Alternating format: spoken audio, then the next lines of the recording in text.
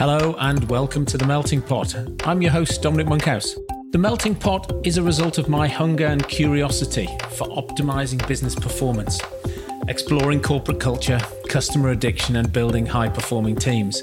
It's full of advice from my guests, entrepreneurs, fellow business authors, and examples from some of my work over the last few years, coaching the CEOs and leadership teams of some amazingly successful tech firms.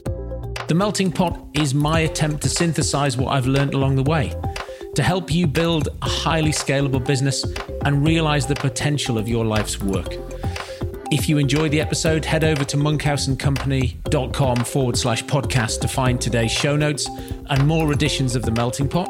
While you're there, if you subscribe to the newsletter, you can pick up a copy of my new book, Plan B, How to Scale Your Technology Business Faster and Achieve Plan A.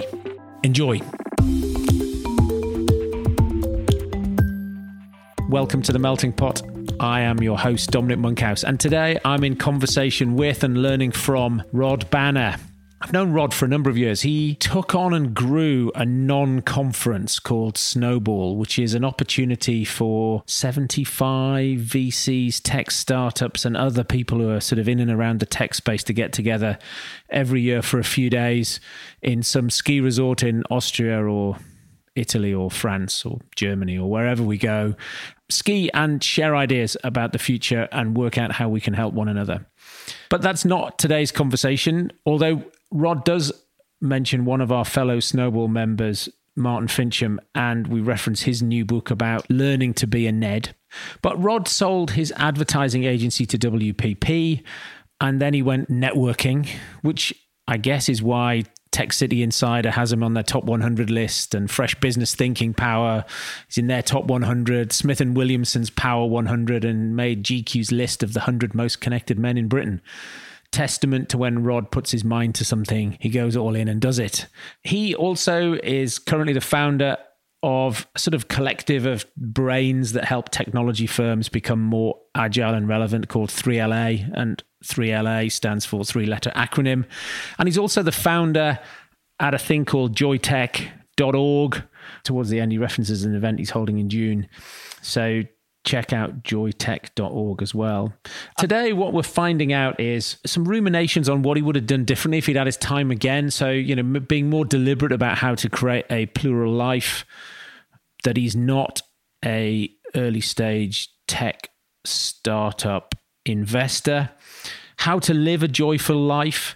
And then we talk sort of in depth and with a little bit of detail around some of the things he's been doing whilst during lockdown, a project that he's been working on for a high fashion brand to try and link high fashion to consumers and what that might look like, how to get rid of a sale. So, I don't know, if you're Gucci and then your products end up on sale, that's the destruction of your brand rather than a creation and emanation of your brand. So we talk a bit about how Rod has sort of been reimagining high fashion and technology and the coming together of that. And so a wide-ranging conversation with Rod Banner. I'm sure you'll enjoy as much as I did. My name's Rod Banner. My background is long. It's one of the benefits of being a seasoned professional or just an old git. But I started off in marketing. I worked in advertising when advertising was a profession, and it had a lot more respect and reverence than it probably does now. Sorry, Mark Reed and others, but I think it's kind of lost its seat at the board. It had some degree of authority, totally unworthy, but nevertheless did. And it was a career that I'd really wanted to get into because I was creative and I was an economist, basically.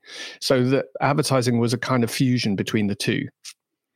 And I worked in advertising. I worked in new product development from time to time. This takes you back, but the glorious moments of my early advertising career, worked on the launch of Bailey's Irish Cream, which turned out well, and certainly is responsible for a lot of hangovers. Certainly in those days in northern clubs, where we primed middle-aged ladies with Bailey's Irish Cream, who just couldn't get enough of it.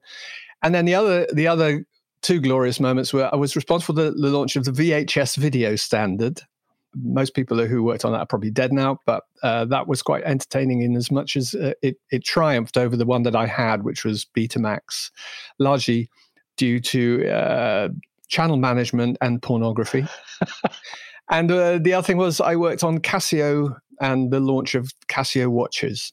So you can see I'm not exactly a teenager, but I enjoyed all of those. And the common thread between them, obviously, alcohol, which probably fueled a lot of my early life. I'm teetotal now. I don't drink only because I just can't tolerate the stuff. But it certainly fueled my early life. And the other two were technology. And so technology I found fascinating. It drew me to it. I liked owning it and fiddling with it. I liked taking it apart and trying to understand it. And I believed that most of my encounters with technology were through passion and love. I just wanted to share my joy of technology with the rest of the world. So I would be always the person explaining how to use the VHS recorder in the day that was the most complicated thing in someone's home, and unblock the printer when printers came in. The printers largely became another stalwart of my life. So what I haven't told you is at some point in my life was I started an agency of my own rather than working for the big ones. And that agency was completely focused on technology. So all our clients were tech clients. And I loved the tech clients. They were, for the most part, West Coast American companies. So they were populated by cool people who had this reckless view of the world as just a playground that they could change and disrupt massively with whatever it was that they were launching.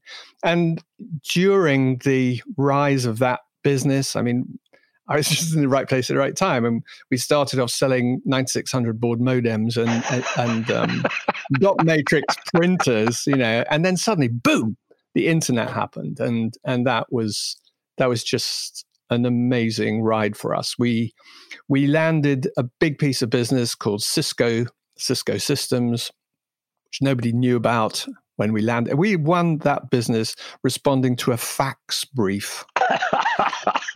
It's a true story. And it was one of those journeys that was so instrumental to my understanding of the internet and our explosion as a company. I mean, literally, it was a nothing company. We launched it into Europe. And at one point, just at the end of the dot-com boom, it was the biggest business by market cap in the world. It just beat out Exxon or some such company. It's not the biggest company in the world, although their infrastructure is still in place. But it's actually, I saw the other day, the best place to work in the world by many metrics. So they're still around. And the other bit of extraordinary good luck was we were agency of record for Google.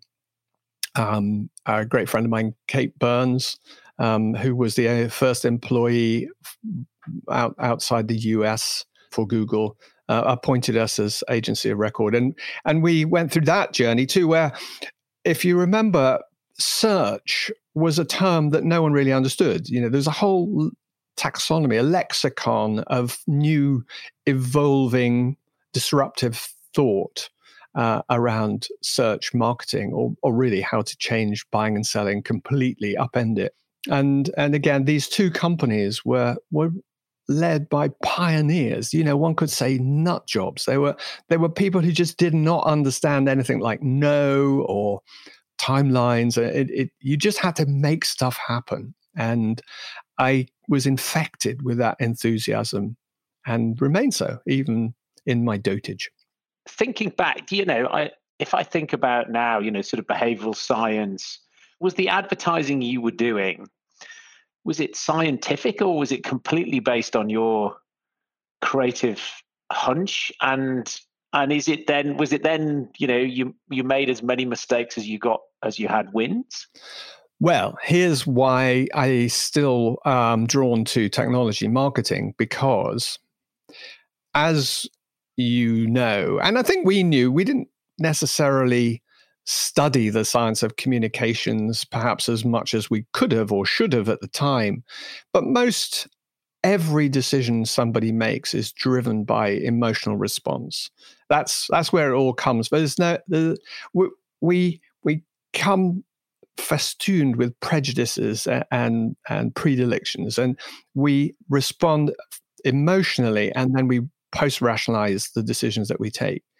So that has largely escaped the purview of the tech industry when they were marketing. It's like, how many features, feeds, and functions can you cram into an ad?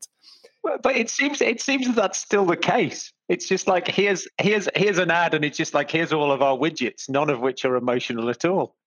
Well, of course, if you're a VC and you're paying people to develop all those speeds, feeds, and functions, then obviously the more you can trophy, the happier everyone is, although that's not how people buy them. And so there is this awkward dissonance between how much you cram in and then also how much you really understand about the person you're trying to sell to. So obviously, this is the other bit that I love, which is taking complex technology and acting a bit like a Babel fish, being able to sort of translate, what does all this mean for me? Or, somebody else who has no understanding of the significance of the technology, but could realize that if you explain this could seriously change how they view, their technology security, or how it could transform the way they manage their money or insure their home.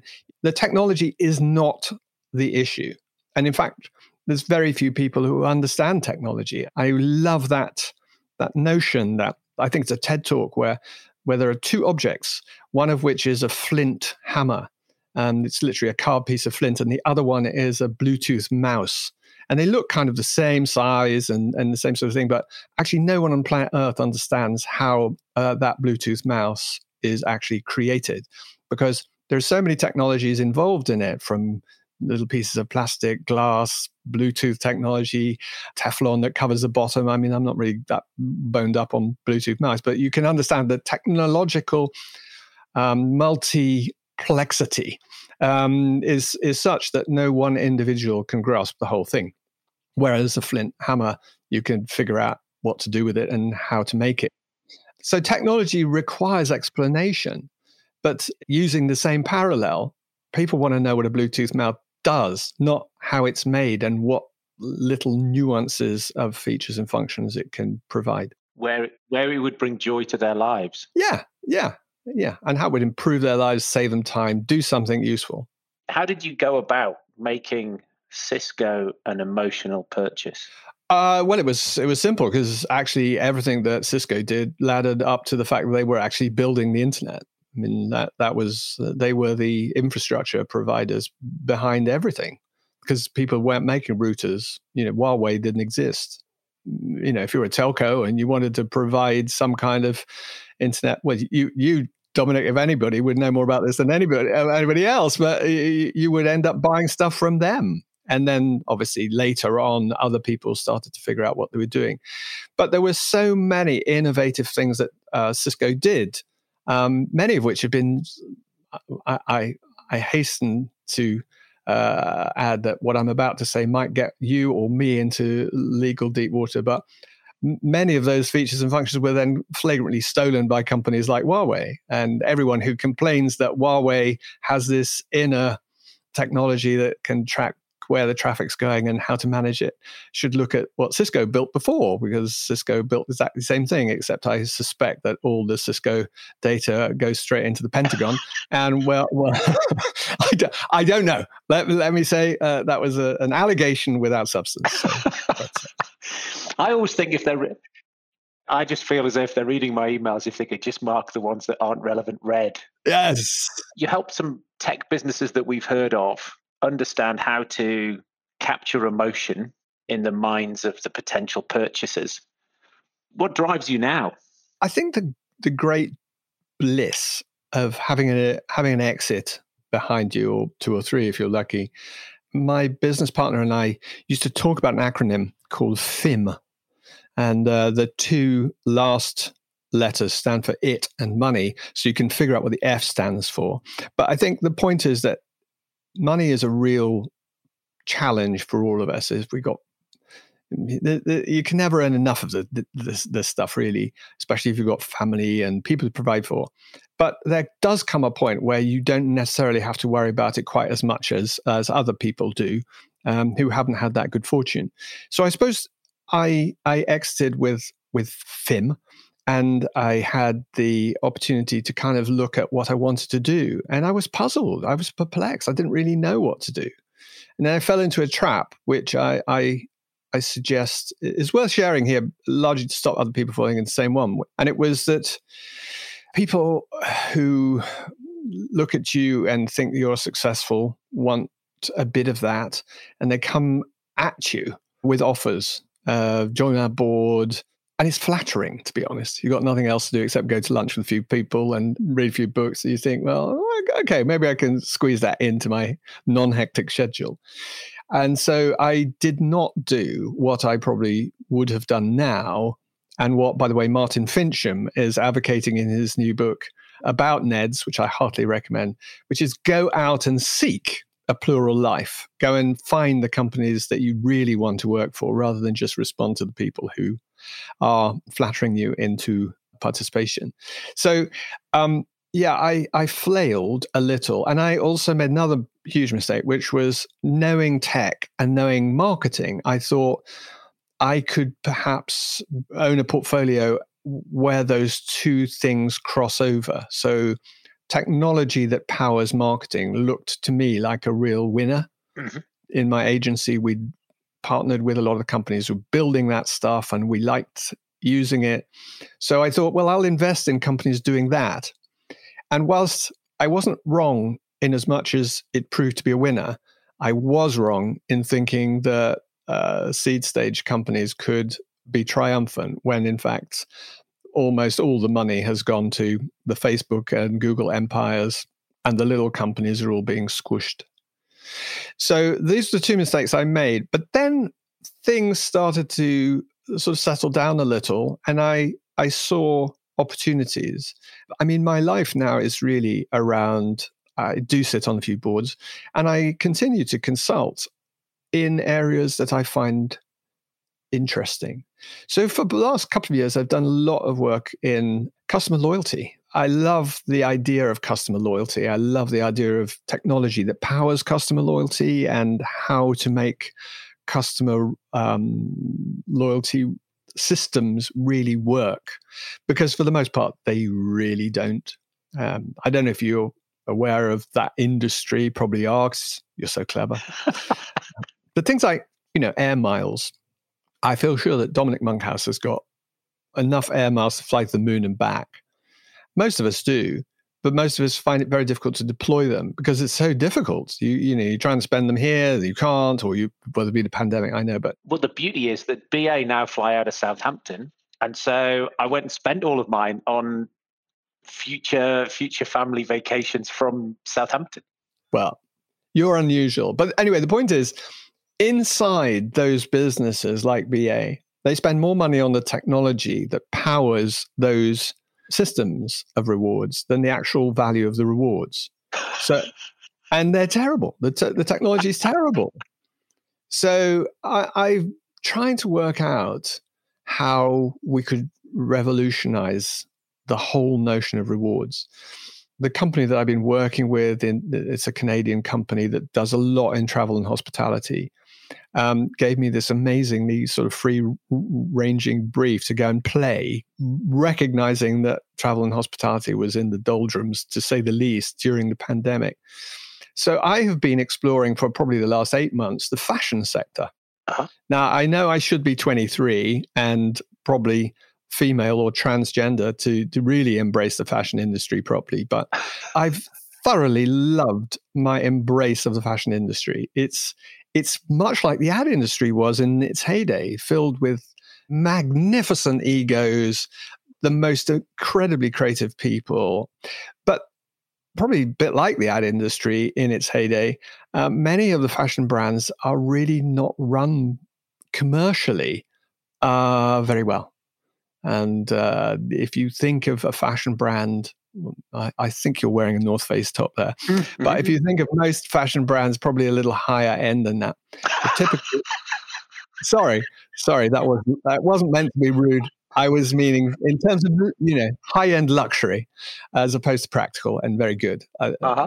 You tend to find products are launched at shows or seasonally at very high prices. In very short order, those products are on sale at much more discounted prices. So a man like yourself who understands how to build brands would realize that this is brand suicide. If you're trying to create a luxury brand at a high price point and then you're prepared to undercut yourself within weeks, then customers just go, well, I'm not going to buy it at full price. I'm going to wait for the sale, which is what they all do. So there's this kind of dissonance between loyalty, where a loyal customer should be the first person to get the product at the best price, to this kind of crackers pricing model that just drives people away from being loyal to the brands. And so we built this amazing concept where there are no sales. And essentially the core proposition uses a token rather than a reward point. And the token has a dynamic value. If you're a loyal customer, you can gain access to products at the beginning of their life at an option price. And the option price is something that's not guaranteed, but it gives you the option to get such a product later on in its life, assuming that there is stuff in your geo and in your size that you've indicated you might want, but weren't prepared to pay full price. And this is dynamic, constantly dynamic shifting pricing, brings about a degree of gamification, engagement. At some point, I'm very happy to present this to you, but I'm so excited by it because whenever I present it to people in the fashion industry, they go, yeah. And then there's obviously the hurdles of adoption, which I'm kind of used to. My West Coast Americans would say, that's a trivial point. Just keep on pushing on. So I'm keeping on pushing on. So that's where I've squandered or wasted or enjoyed the last few months. And I'm working with another Canadian company actually on an interactive video platform, a bit like sort of Vimeo, YouTube, where you upload your videos in the same way that you would on those two platforms, but then through a web interface, you can drop in little sort of functional elements. They could be buttons or links. So essentially, I'm watching a video and then up come 3 buttons that could drive the story in 3 different directions, or I could indicate that a product was for sale and I could click to buy it. All of this done without any apps or extensions or complex hardware. You can drive it from your phone or just a regular laptop. This very early stage, but it's loads of fun. And again, it's been doing the head in. And the fashion thing, you've got the ability for the fashion brands to understand who their potential purchasers are, because that's one of the challenges is you just have no idea who your customers are or might be. So you've got no way to reach them. So you're creating a community, and it's sort of when it's gone because you're not driving volume. You're just saying this is available in a particular size in a particular location, and this is the price, and the price moves over time. Explaining the concept a little more fully, the idea is that you encourage people to sign up as a loyal customer. And in order to encourage them to do that, obviously, we've created a collection of baubles to some extent. And those would be perfectly normal things that you can find in fashion brands. But I've recognized that they're creating a lot of virtual shows. They'll put on a virtual show and then it just pops up on YouTube and people look at the stuff and they see a lot of pretty models and beautiful clothes parading around in deserts and athletic stadiums and all sorts of things to show the clothes. But there are 2 fundamental flaws with this model. One is many of those clothes are never manufactured. They're a showcase for what might happen 6 months down the line. So even though consumers will watch them, there's a sense of frustration that they can't actually own anything that they really like. They have to wait for it. So this is the first fundamental problem. Rather than even take indications that people are interested in that top or that dress or whatever, they just play these things out into the real world. The other thing is the creative directors of lots of fashion houses, who are fascinating people, are so isolated from their customers. They'll come on at the end of a show, take a bow, get lots of applause, and then piss off, disappear. No one gets to speak with them. And they never talk about what's coming, the next season, the shapes, colors, sizes, fastenings, what's inspiring them. And yet there's this hunger from the consumers to be involved, to show how much they love that brand. So firstly, getting people to sign up and be part of these shows, to meet with those creative directors. And the other one is the advocates, the supermodels who wear the products, who have more followers than the brands.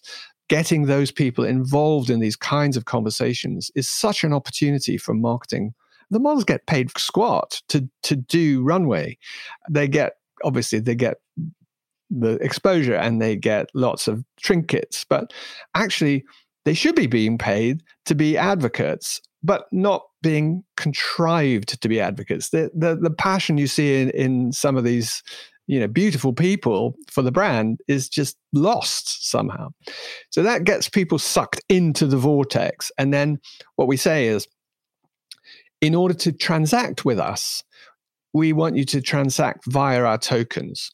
So you invest money in tokens. It doesn't have to be a lot. You could even take a subscription into the tokens. If you're a salaried person on a relatively low salary, but you love Gucci, you might put, $20 a month or something in to give you a token base. Why would they bother? Because we pay interest. We can afford to pay interest because the money in stays in. It can only go out via product, and that means they've bought our margin at the outset. And then all the pricing in tokens is either buy it now price, that essentially the retail price with a trivial discount because you're a loyal customer, or the option price, which is a significant discount, but no proof that you're going to actually get it. The options might not vest. And so those prices fluctuate, and they fluctuate based on stock, demand, and sizes too. That's the other thing that really blew my mind. I always thought that, particularly in women's fashion, where sizes quite varied, and women are quite varied in size too, you always got the impression that the middle sizes would sell and the tiny sizes and the large sizes would stick. When in fact, that's one of the outcomes. But there's another outcome where actually the large and minute sizes are the ones that people can't actually get because no one manufactures enough of them. So the idea here is that we would have data about what people wanted ahead of manufacture, so that we could tailor manufacturing to the demand, which would mean that we wouldn't have to landfill or scrap product. We'd have a much tighter system. And we could obviously then determine from taste, colors, shapes, forms they might choose, so that we could promote those to them and tantalize them with incentive pricing. I think it sounds fascinating. It's another one of those digital transformation of an entire industry. Yeah. It's that here we are. There was no way we could do this before. Now the technology would allow us to do this. Why would we not want to own the customer? In my head, I've got this parallel. It's not a fashion one at all. It's Lego went direct, and they worried about competing with the channel, but then they realized that you might be rebuilding that model and you've missed a bit. Or you might be building something that nobody's built before and you need a special part. Well, you couldn't go to the channel for that. You'd have to go direct. And so now all of a sudden you've got these super fans. Or I remember chatting to the guys at Rafa, the cycling clothing brand. Yes, brilliant brand. Right. And so they were saying that every time they launch a season or whatever, a range, their super fans buy every single item in the entire range. So then they have this sort of secret perk for those super fans because they know who they are. And, so there's then this community of super fans who are prepared to buy on day one at full price. Well, I think any fashion brand that's not going DTC or direct to consumer, they're dead. It's going to go And there are lots of those intermediaries, those sort of e-tailing brands that are doing really well right now. But I sense it's just an evolution. Everyone wants, obviously, to have that adrenaline rush of instant gratification. You know, I see it, I want it now, I want it tomorrow, I'll pay extra to get it today. I still believe will exist. But if you're a true fan of a brand and you're really a valued customer, one that really has some customer lifetime in you, then you want to build a relationship much more tightly with the originators of the product. And that's the bit that interests me. Customer lifetime value should be lifetime. If you lose faith in a brand, it's largely because they've messed up. I would argue, you know, they've told a big fat lie or they've misrepresented a product or something. But if you continue to strive to do your best as a brand and serve a need that a customer has, you should be able to keep them forever. That's what marketing should be. We were chatting before we were recording about demand generation and content. Where does that fit with this model? Is the show the content? Perhaps I should voice my prejudices around the sector first of all. I mean, performance marketing, I liken to squeezing a lemon. Whilst there's juice in the lemon, there's always, if you squeeze it harder, a way of getting just a few more drops out. And performance marketing is just like that. What nobody ever measures in performance marketing, which is AKA irritating the shit out of a customer until they do something that you want them to do. No one ever really understands how the customer feels as a direct result of it. I've been saying this for a long time, probably so long that maybe I'm wrong, but I have always maintained that classical advertising, the stuff that interrupts you when you're trying to do something else, is history. And yet it's still a big business, but it still irritates me. And it irritates lots of people. And you see the rise of Netflix and companies that are not ad sustained. And you sort of hope that advertising will go away. It probably will never go away.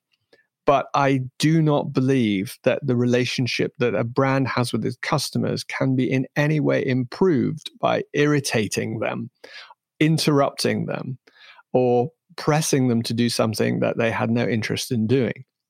The other thing about content that I think informs the way I think is that there was a time when media could reach huge numbers of people just straight out of the gate. You could advertise and you could reach many, many millions of people. And there are still moments like, you know, the Super Bowl and places where you can do that.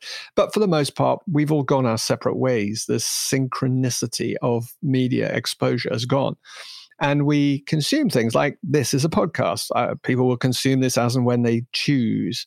And it's great.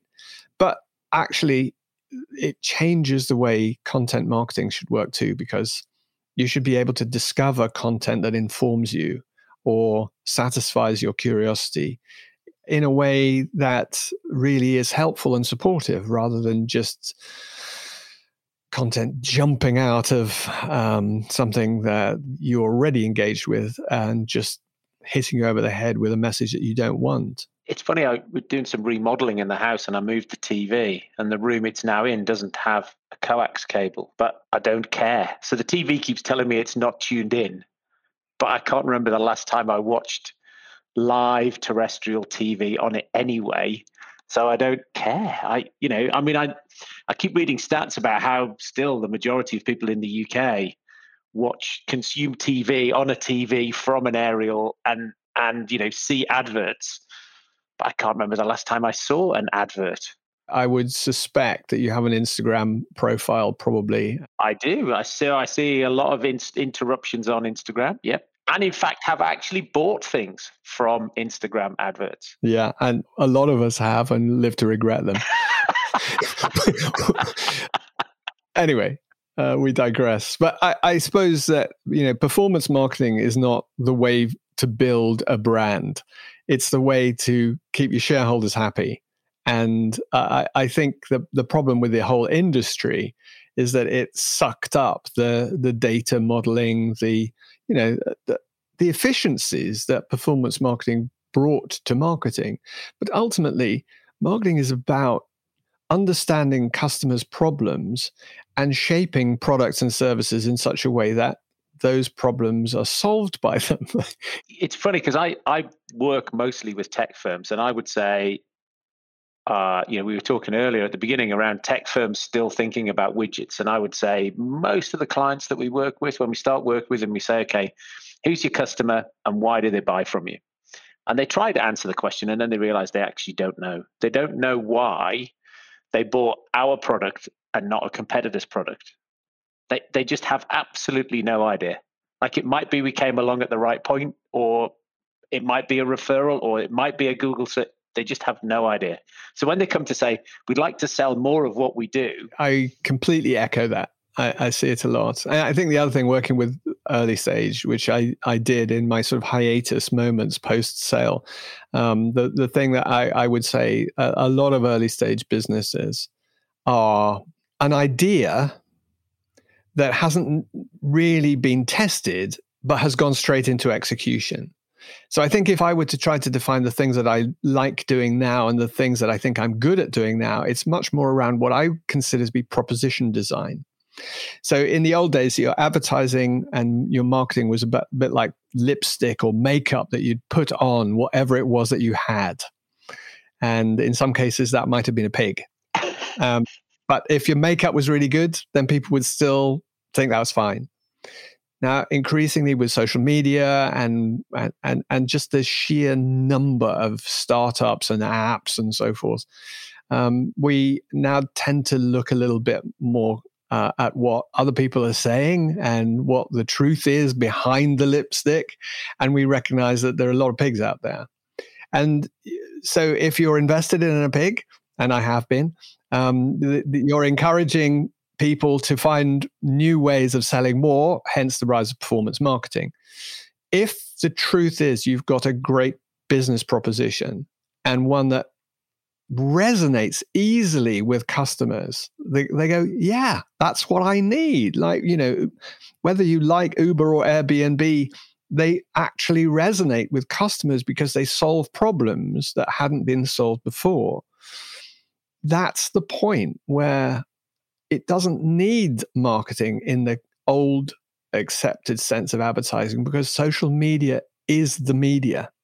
And we recommend to our friends, we feel smug when we tell them how we're using whatever new function of service industry.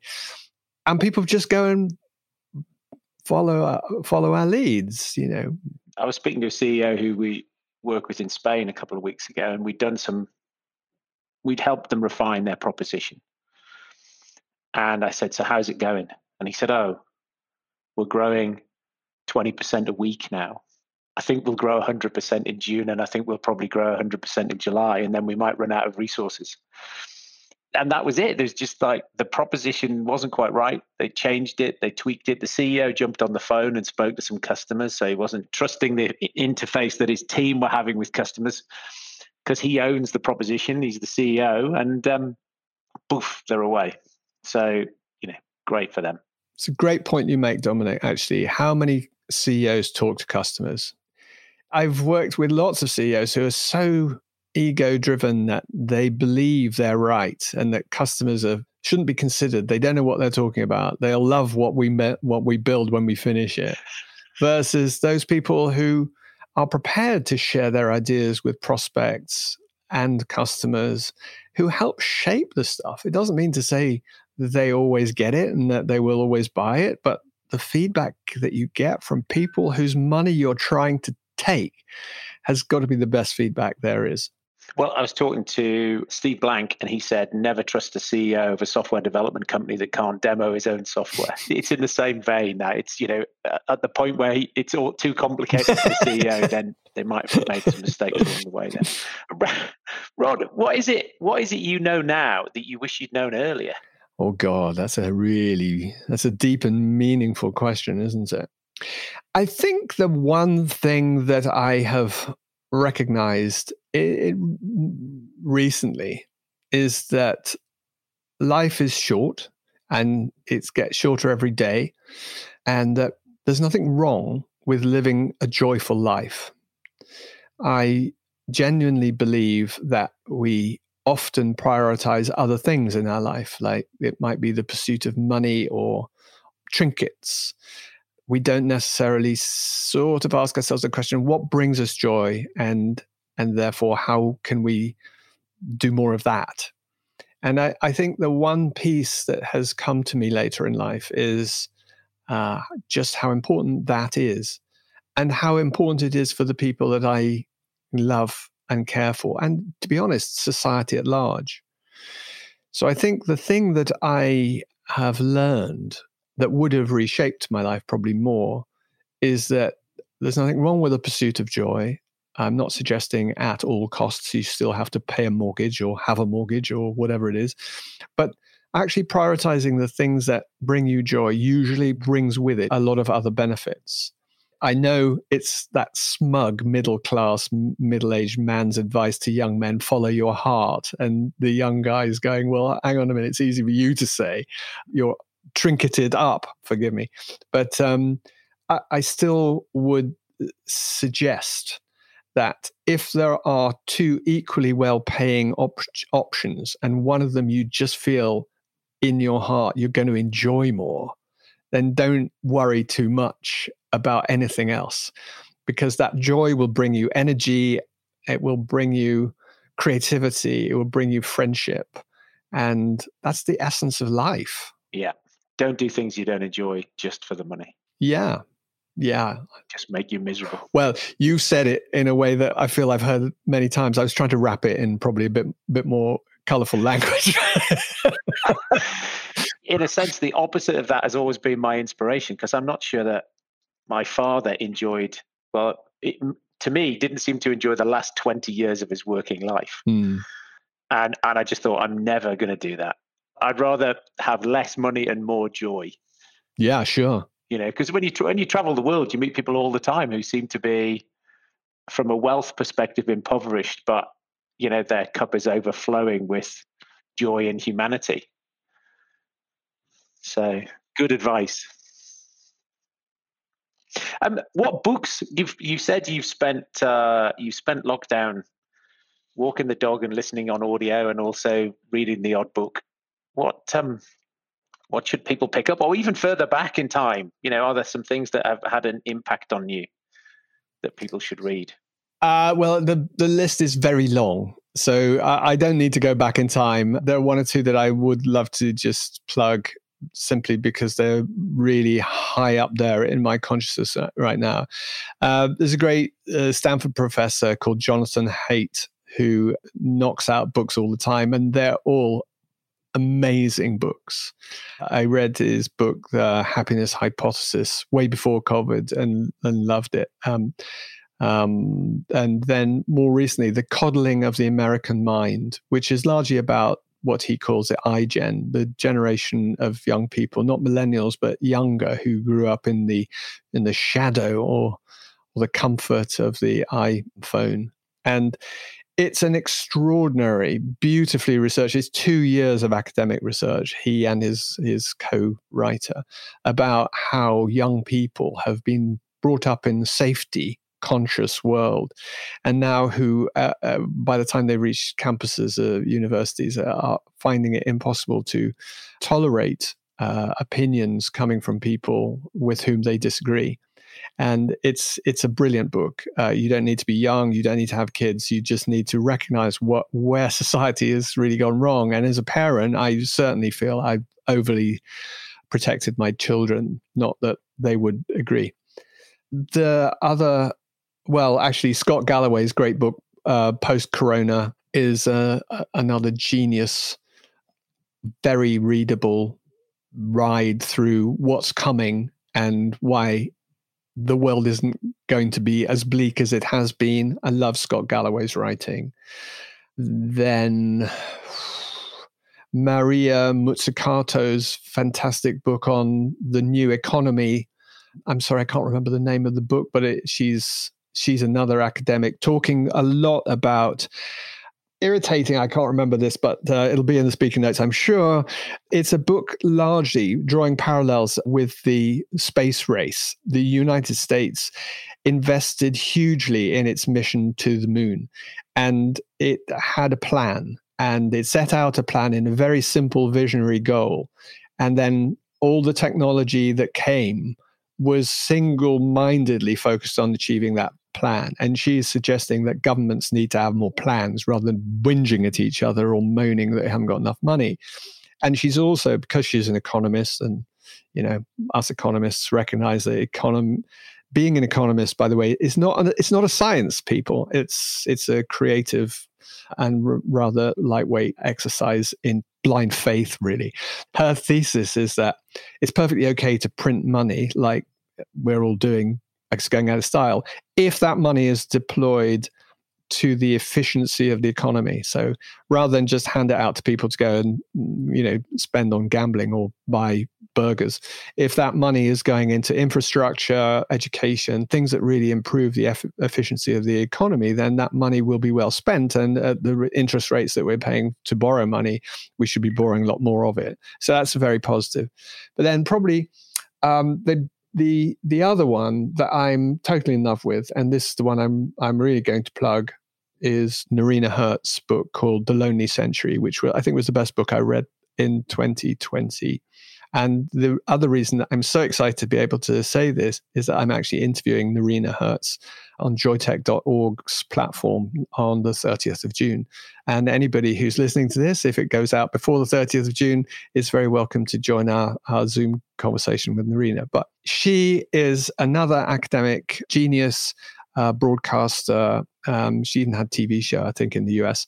She has analyzed what's gone wonky in our society and why, even though we're so well connected and we live right next door to each other, we are so disconnected from each other, and how we are losing the ability to even speak with one another, and how tragic those consequences are for society at large.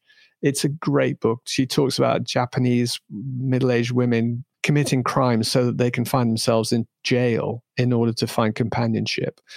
Talks about people in New York who are spending money to services that provide them with friends.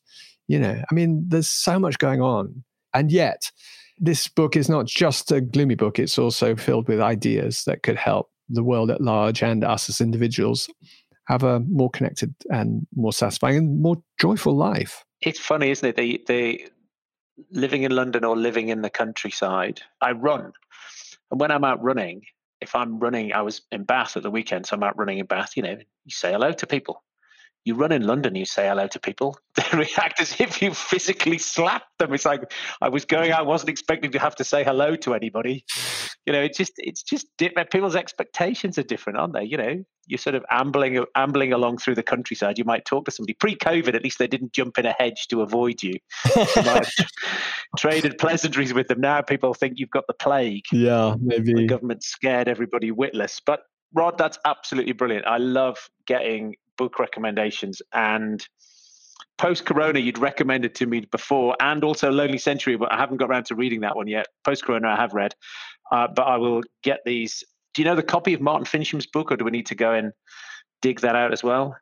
Martin Fincham's book is actually, the Ned book is really cracker. Of course, I will happily plug it as many times as possible because he's a big man and he can get quite angry.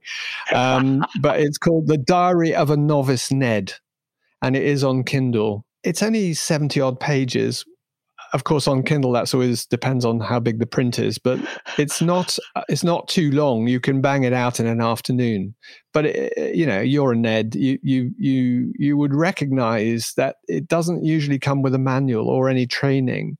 And I think quite often people just want to have you on their list of board members just because they feel they can swank about it, or not in my case, obviously, but in yours. The thing that I've learned and that he really rams home is how important it is to have a clear understanding on both sides of the equation as to what you're there for and what you're trying to accomplish together. Because, you've been executive in the past and you can help make shit happen. If there's an agreement on both sides how that might work. Yeah, absolutely. Rod, it's been an absolute pleasure having you on. Lovely to talk to you, and see you soon. I look forward to it very much, and it's been simply a delight to be here. Thank you very much indeed.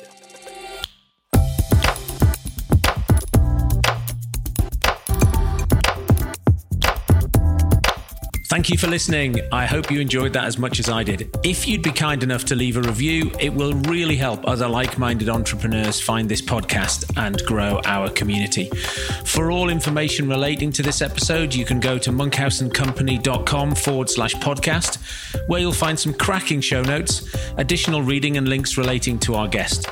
There you can also find my blog and past episodes of my subjectively not crap newsletter, where I'll update you on the best articles I read that week, some recommended books and other podcasts. Thanks, and I will see you next week.